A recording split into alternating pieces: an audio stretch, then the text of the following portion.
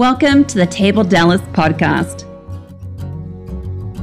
At the Table Dallas, we create a sacred space to worship, connecting our stories with the story of God as revealed in scriptures. We invite you now to listen to this week's discussion. All right, welcome everyone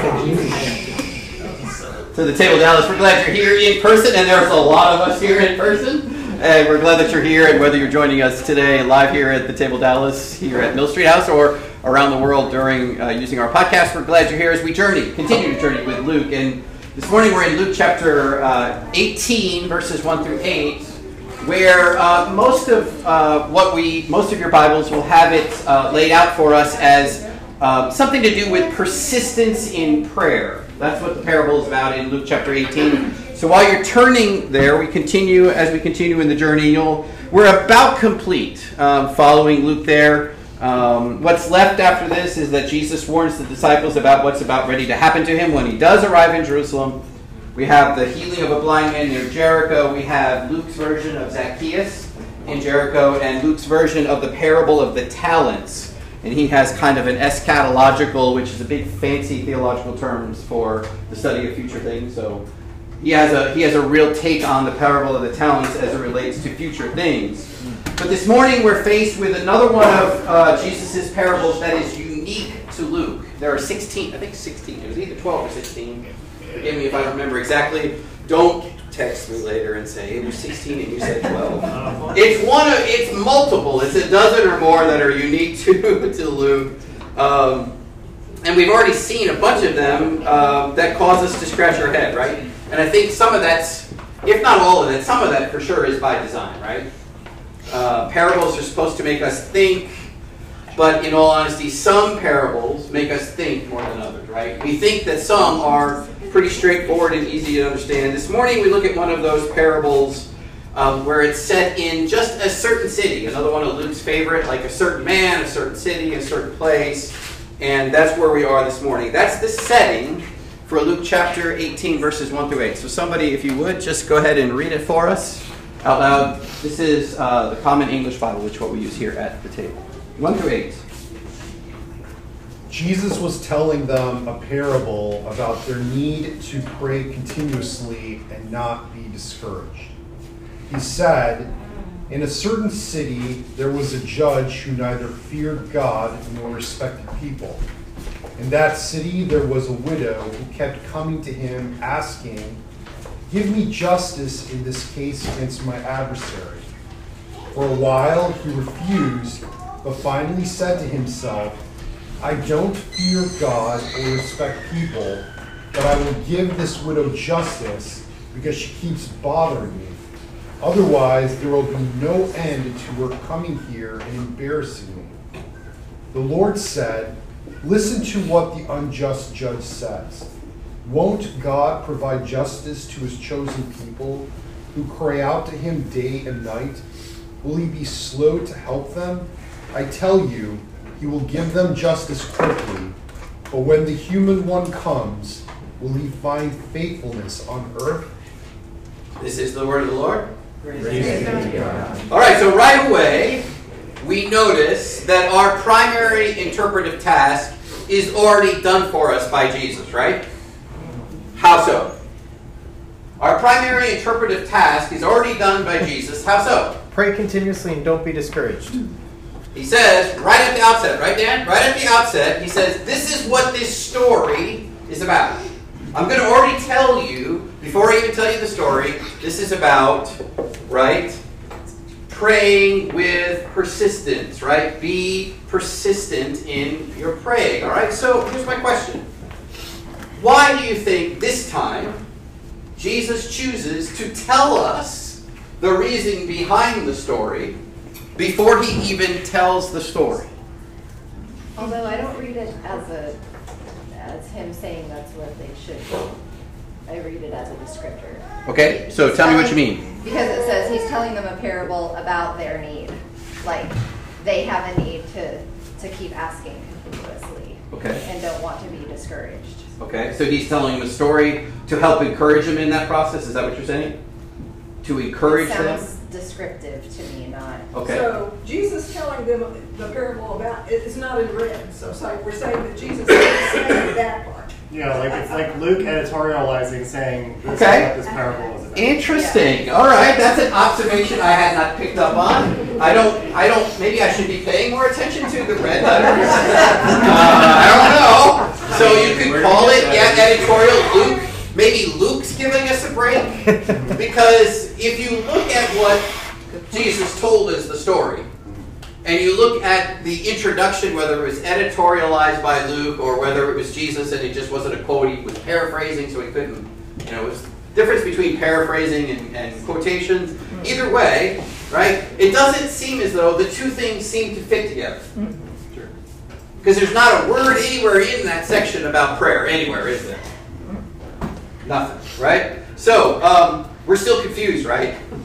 So, is it possible that giving us the interpretation before the story, by doing that, he actually makes it more difficult for us to interpret? If so, how? He influenced the narrative of the story by starting it off with that. So it's interesting that you get that sense that you're being guided somewhere, right? You're being handled, it feels like, right? And obviously, that's a challenge, right? To make sure that, okay, are these things related? Because it seems like he's doing it to connect them, but it's still like, In verse 7, Jesus says, "Won't God provide justice to his chosen people who cry out to him day and night?" Isn't the crying out praying? Could be. Certainly could be. So you could say that there's a connection here. There must be, right?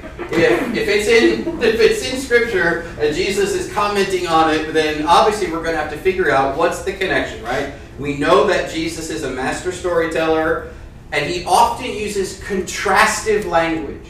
We've also seen him use all kinds of language that's that we have to kind of like, oh, is that like way over? What's that word when you use something that's over the top? Sorry? Hyperbole. Hyperbole, yeah, he's very good at using hyperbole. He's also good at using contrastive language. And he sets us up here by contrasting what the judge does not do and what the widow does do. All right, so let's take a look at that, right? Let's think about the judge now. And my assertion is that he's described by what he does not do. All right, so what textual pieces lend credence to that assertion? Do you see any? In verse 4, Okay. that he didn't listen, he ignored her. All right. So he did not listen. What does it say exactly in verse 4? He refused? For a while he refused. So he refused, or he did not listen to? What else? He didn't fear God. He did not fear God. What does it mean to fear God in this context? He's not worried about any repercussions from him.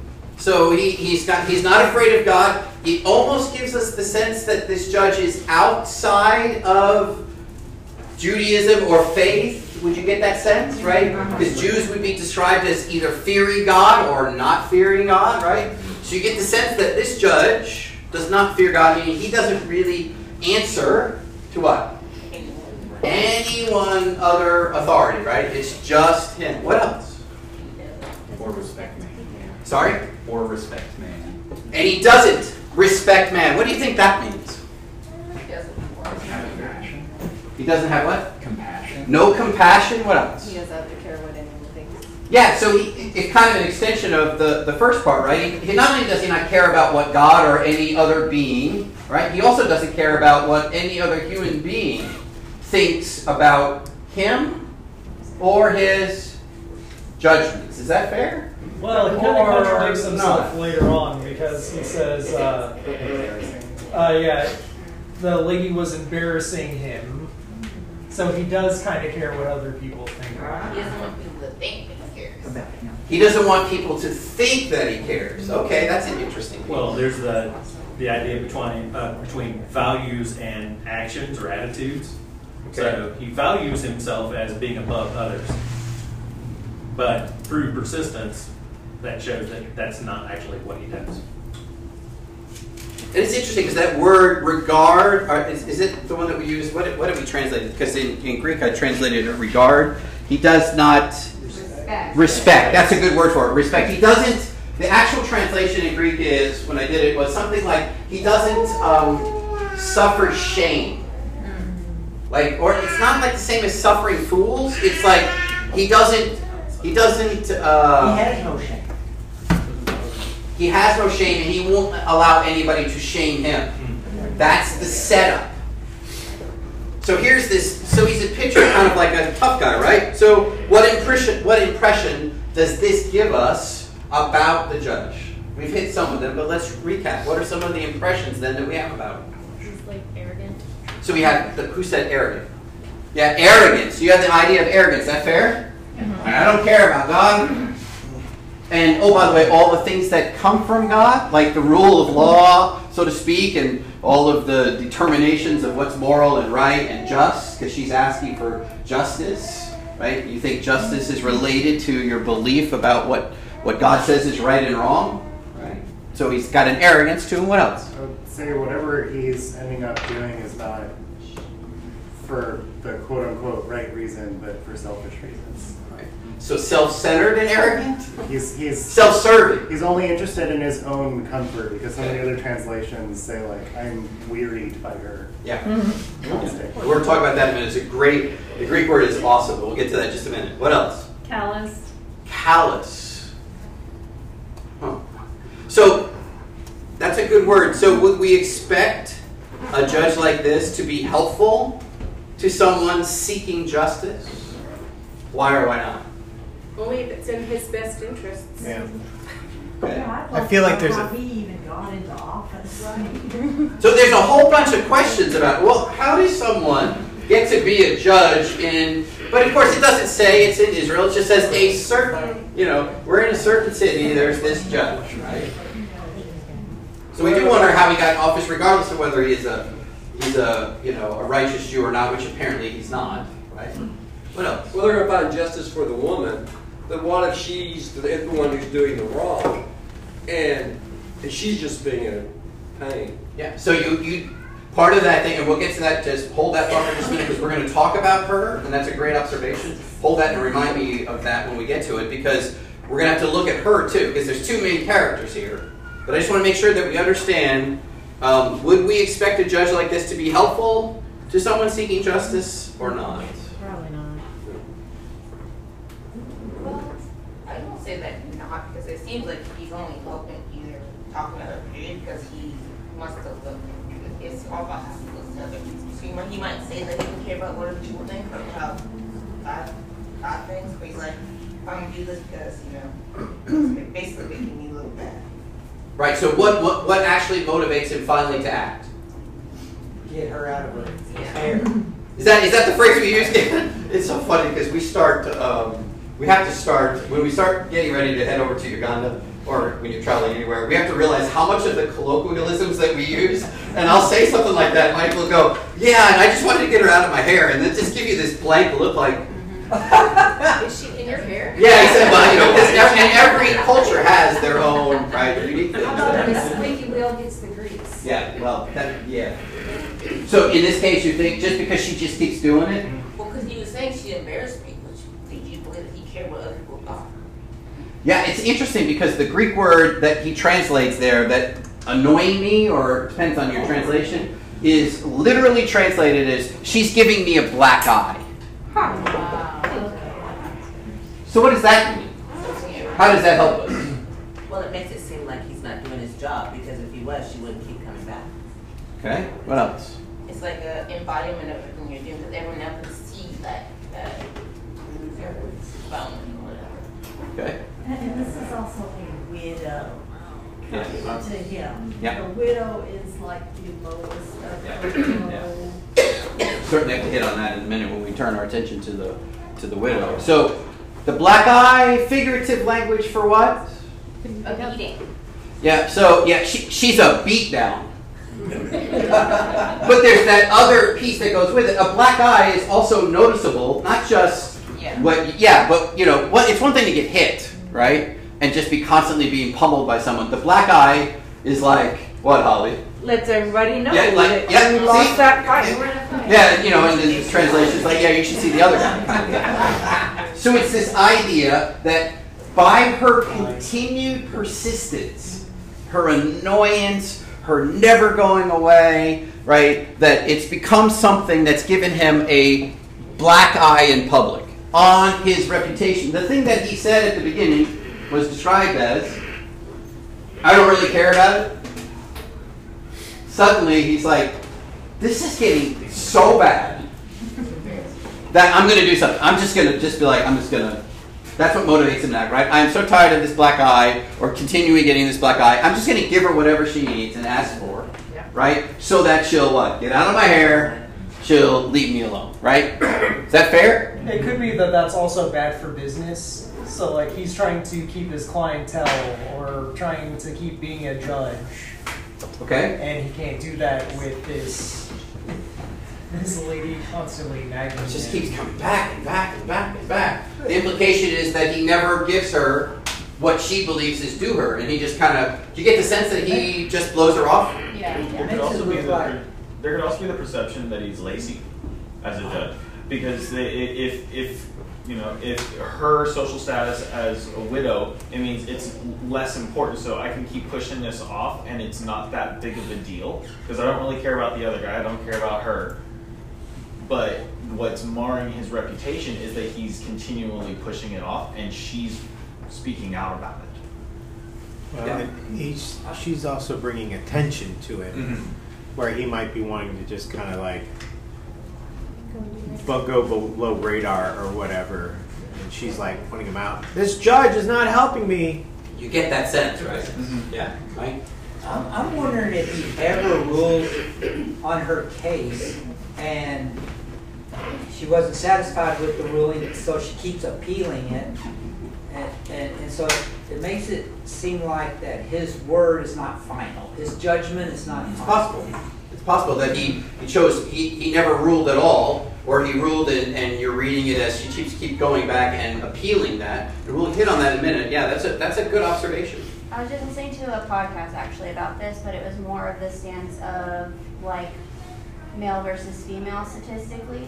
And statistically, males, when they think of justice, it's on an equality term of like man to man. So like what would be fair, man versus man, whereas women think of it more on the moral terms of what's good for everyone in a community-based kind of thing, of what's right for morality for everyone, not just for me. Yeah, that's good. David, I think we need to look at justice not from her perspective, but from the judge perspective.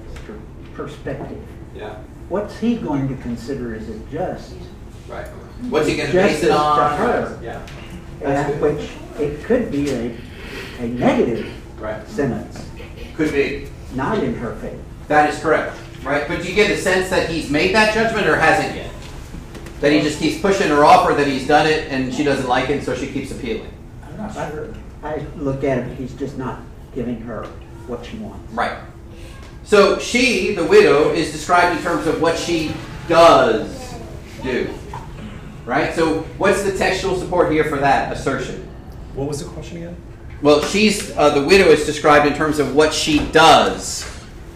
How do we see that in the text? What's the textual support for that?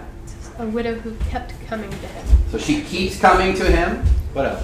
But coming to him to where it's a bother. So it gives you kind of a level of annoyance. Well, from his perspective, for sure, he describes it as being a bother. Do you think she feels like it's a bother? It's a bother. It's like when you have to keep calling the insurance company. Yeah. It's like, yeah, so the picture here is she's a widow. What do we know about widows in that day and time? They're poor. So that potentially, that's a good word, potentially they're poor. What would make them poor specifically? What would make them poor? No one to take care of them. Dying without a children. Yeah, so without children. So if she's married and doesn't have children, then the property doesn't pass from her husband to her. It passes to family, his next of kin, the brother, right? So you get this sense that if maybe she doesn't have kids or her kids are little, like all of this is built into the story. So the original here is a widow in Israel, and they're thinking vulnerability, at the mercy of, let's call it, men, at at the mercy of the goodness or the righteous actions of someone like a judge who could look at a situation and say, all right, here's all of the details of this, and therefore I can rule this way or this way. But at this point, we don't know if the widow's claim is a just one or not, do we? I wonder if the judge ruled against her in the first place and she's coming back to like possible retrial. Well, I don't think he gave a judgment at all because it said for a while he refused. So I think he's just now giving the judgment. That's how I take it, but I could be wrong. It's like she keeps coming and saying, I need you to look at the facts here and render a judgment. And he's saying, I don't want to take it. So what do? We call that in the court system, right? They refuse to take the case. Set a continuance. Well, a continuance means they're acting on it. Either dismiss it or choose not to take it. Yeah, but it does read because it immediately follows that she was asking, give me justice, and he refused to give her justice. So in her, whatever it is that she saw as justice, are you suggesting that it was everyone who would look at it would see it as justice and he's refusing to do that? I mean, later in the passage, he says, I will give this widow justice. Like, there's never really any indication that there's any disagreement on what justice is. It's just like, he's been withholding it, she's been asking for it, he finally concedes to give it. But there's really no indication that there's any discrepancy about what justice is or whose perspective it's from. I mean, it seems to be... It's so because it doesn't say, but I will give her what she wants. The only thing that I'm seeing with that is that in verse 6 it says, listen to what the unjust judge says. Yeah. And that's the only thing that I can see that implies that the wrong ruling had been passed beforehand, and he is since changing his decision to giving her a proper... Or maybe it's unjust to withhold justice. Just the fact that he's withholding it altogether. True. This all strikes me as the same hyperbole as the, like, would a father give his kids a snake? Like, of course the father would give you bread if you ask. Like, this is sort of the same thing. Like, even if you have an extreme judge who doesn't care about doing the right thing, like, if you just bother him enough, then you'll eventually get the right thing. And how much more will God, who does love justice? Yeah, and that's when we get to that. That's our next task here in just a minute to jump into the interpretive piece of it, because starting in verse 7 and 8 we have that piece. But one last thing, do we see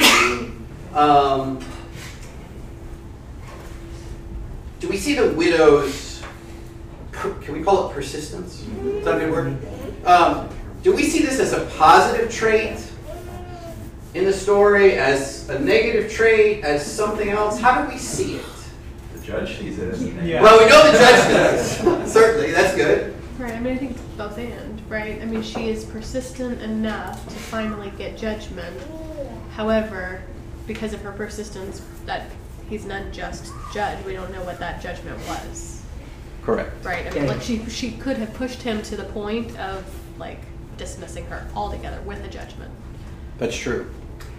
I think we need to look at the comparison in terms of the answer to the last question.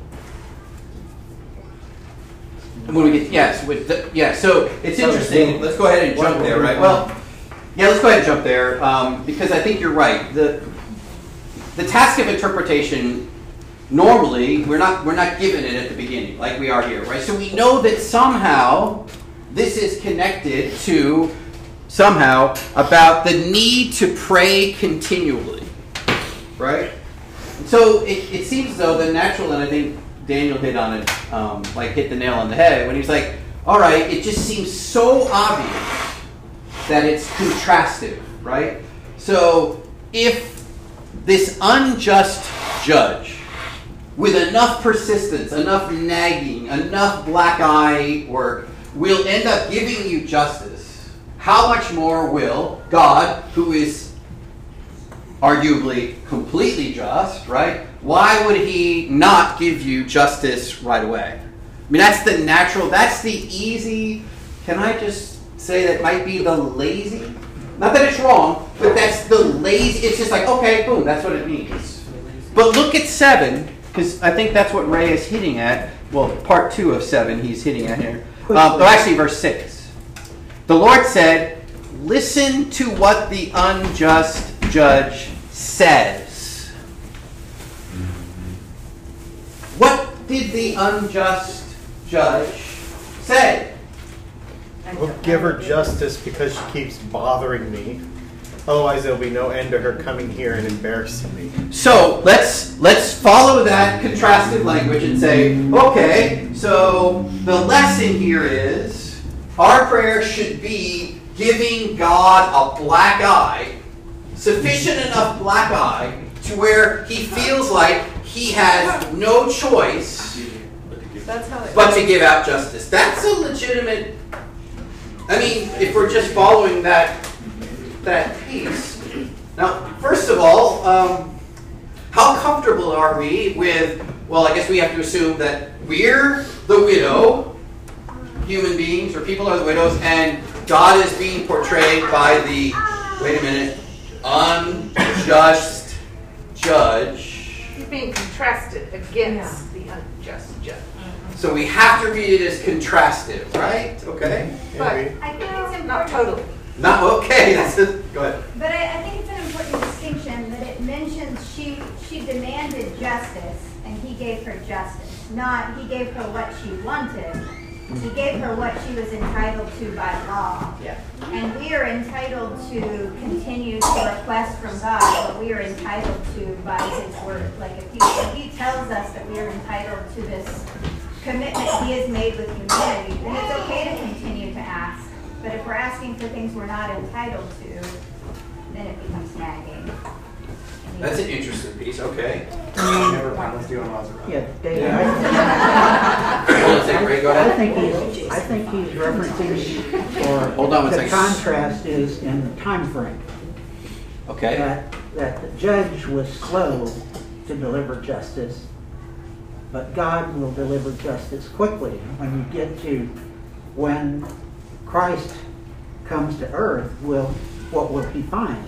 Faithfulness or unfaithfulness? Okay.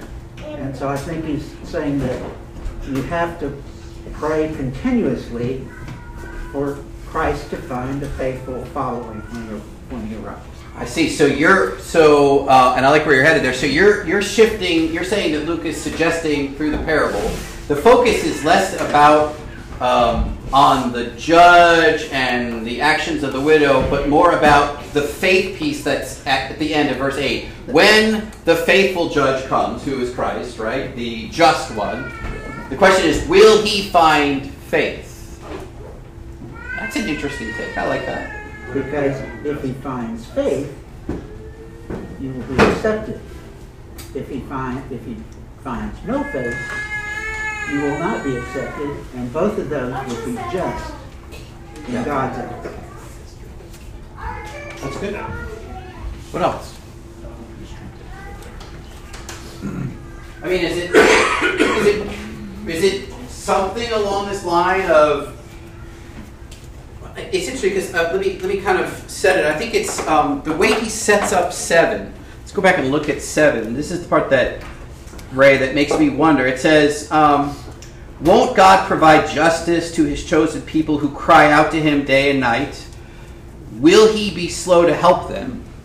The fact that he puts it in the form of a question instead of a statement, it's kind of like, well, can God be slow in responding? I mean, if it was all about persistence and just contrasting God to this unjust judge, then why not make it a statement? Look, God is not going to be like this. If you ask for it, you're going to get justice.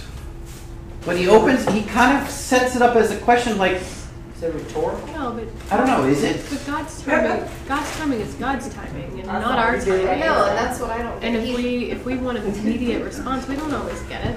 He doesn't respond quickly often. Right. So, I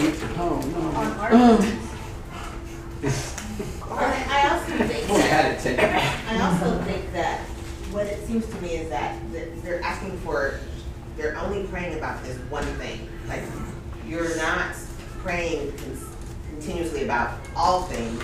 It's when you're praying when you want something. So the widower wants something, And so she's persistent about that one thing, but she's not focused about anything else. And that may be her focus. And so I think it's saying we can't just go and ask for this one thing, because you can't build a relationship on I always want, and I'm not really in communication with you.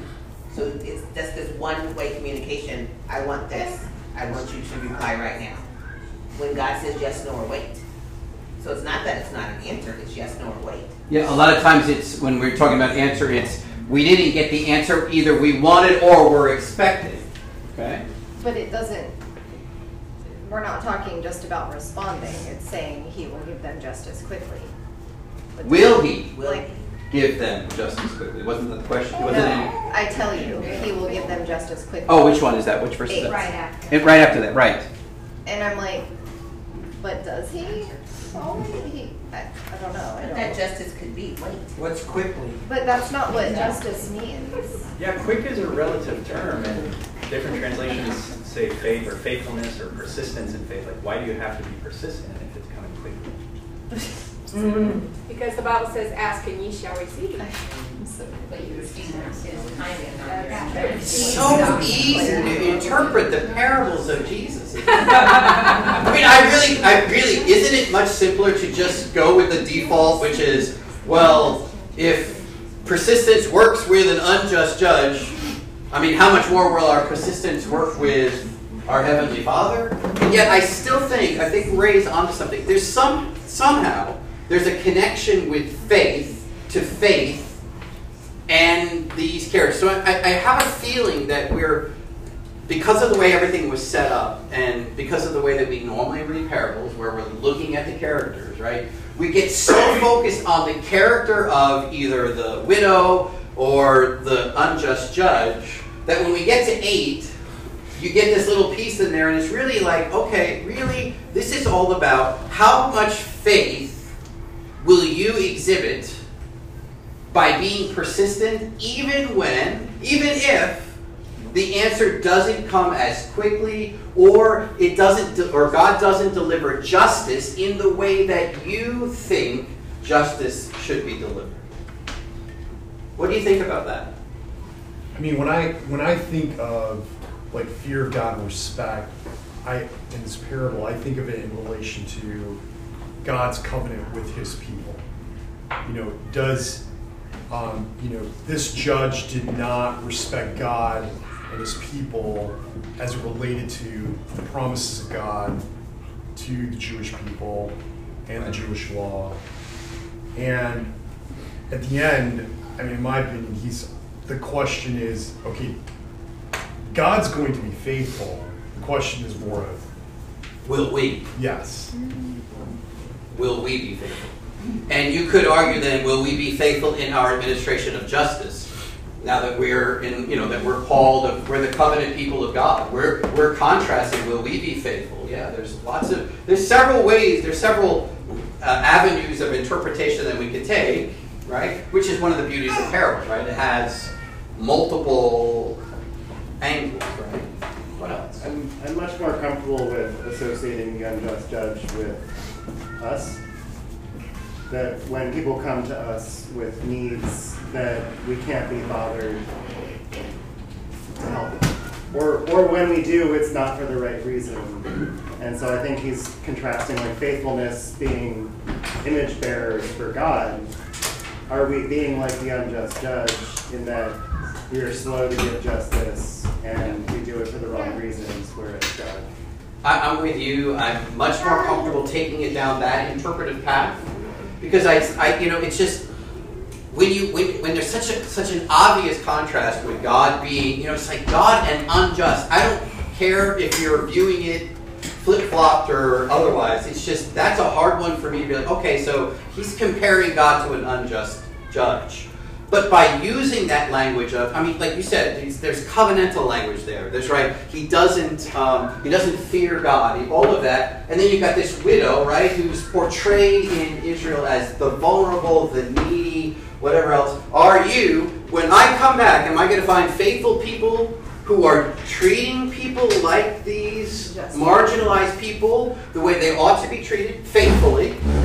faithful, or will I find a whole bunch of people who claim to be like the unjust, who claim to be like, followers, right? But yet we treat the widows and the orphans, the most vulnerable, like you said, like they're an annoyance. Like, get out of my way. Here's $5 so you'll quit washing my window. Or here's a couple of bucks so you'll stop rattling that, or here's $5 so you'll stop, knocking on my door, whatever the case may be. I tend to want it to go down that, but that's my personal preference because I think the imagery there is so much more powerful as it relates to us. Faithfulness and persistence in living out our calling. And by the way, that does take prayer, doesn't it? Like, for patience to deal with that, to give ourselves time to deal with those who are vulnerable, who are needy, who are, that's usually the number one problem, right? When we're dealing with someone who's vulnerable or in need, it's usually not that we don't have $5 in our pocket or we don't have whatever resource might be needed. What are we wrestling with? I gotta make the time. I'll give you an example. I was telling Chris about this last week. Somebody came up to me, and they were like, my wife and I were on the way to Florida. We have to go here, and we don't have any place to stay. Can you give me money for a place to stay? And I've been in this business long enough to go, oh, you need a place to stay tonight? Yes. I know a great hotel. Let me go get you a room for the night. Which is exactly what I did. I had to stop what I was doing. I mean, I'm not saying this to puff me up. I'm just saying I had to stop, drive over there, and it would have been the same if it's, hey, we're hungry. Let me take you, not give you the money, let me take you over and let's sit down and let's have a meal. That's the faithfulness I think that's being portrayed here. And it's like, so when this human one comes, is he going to find a bunch of people who have been or are willing to do that? Because that's what covenant people are supposed to look like. That, I think, is it's not better. I'm just more comfortable with that. Because I think it speaks to us now. And that takes time. That takes effort. And it does take prayer. Hey, let me be aware. That's the prayer, right? Let me be aware today of an opportunity to stand with someone that I might just pass right by because I'm not paying attention, or I'm too focused in on whatever, or I don't care about anybody else. Don't let me be like the unjust judge. Thanks for bringing us that way, right? Because I think that's spot on. Any other final thoughts, Mike? I wasn't even thinking like that, where it was how faithful are we with people in the world. But now that it's been discussed, it seems like that is a much more useful interpretation of this story, because there may be some that would argue that why would you need to continually pray to God for the same thing? Didn't He hear you the first time? Doesn't He know what your needs are? Why, if you're faithful to Him and you're belonging, He doesn't need to have you ask over and over. There were some that would say that. There's that old adage that goes something along the lines of, we're praying that God, would you take care of the widows, the orphans, the poor, and then we're like, why isn't anything happening? And God basically says, yep. What are you waiting for? Right. It's kind of like, yeah, act. Why are you waiting for me? You have agency. You can do it. Yeah. Good. Well done. Are they getting any easier? No. Are they supposed to get easy? No, they're not easy. See, what I loved about this one is, what's different about this one is that it led us a certain way because of the way that Luke introduces it, right? But I think without 8, if we drop 8 out of that, like if it stopped at 7 and there was no 8 about faithfulness, then I think we're forced to a certain kind of interpretation. But with that last question of 8, will He find faithful people on earth, makes us say, you're right. We have the potential to be the unjust judge in dealing with the people around us who are the widows, the ones who are in need or most vulnerable in our society, right? All right, we close each of our gatherings here at the table in the same way, by being obedient to Christ's command to remember his sacrifice on our behalf. We do that through these simple elements, the bread or the wafer that represents his body and the juice which represents his blood. In humility, we receive these elements with the words, the body of Christ given for you. And we dip that wafer in the juice with the words, the blood of Christ shed for you. And then in that same humility, we turn and offer it to the person next to us. As always at the table, there's no judgment here. If you choose not to participate for any reason, just pass it along and we'll continue on around the table. Okay? This is the body of Christ given for you and the blood of Christ.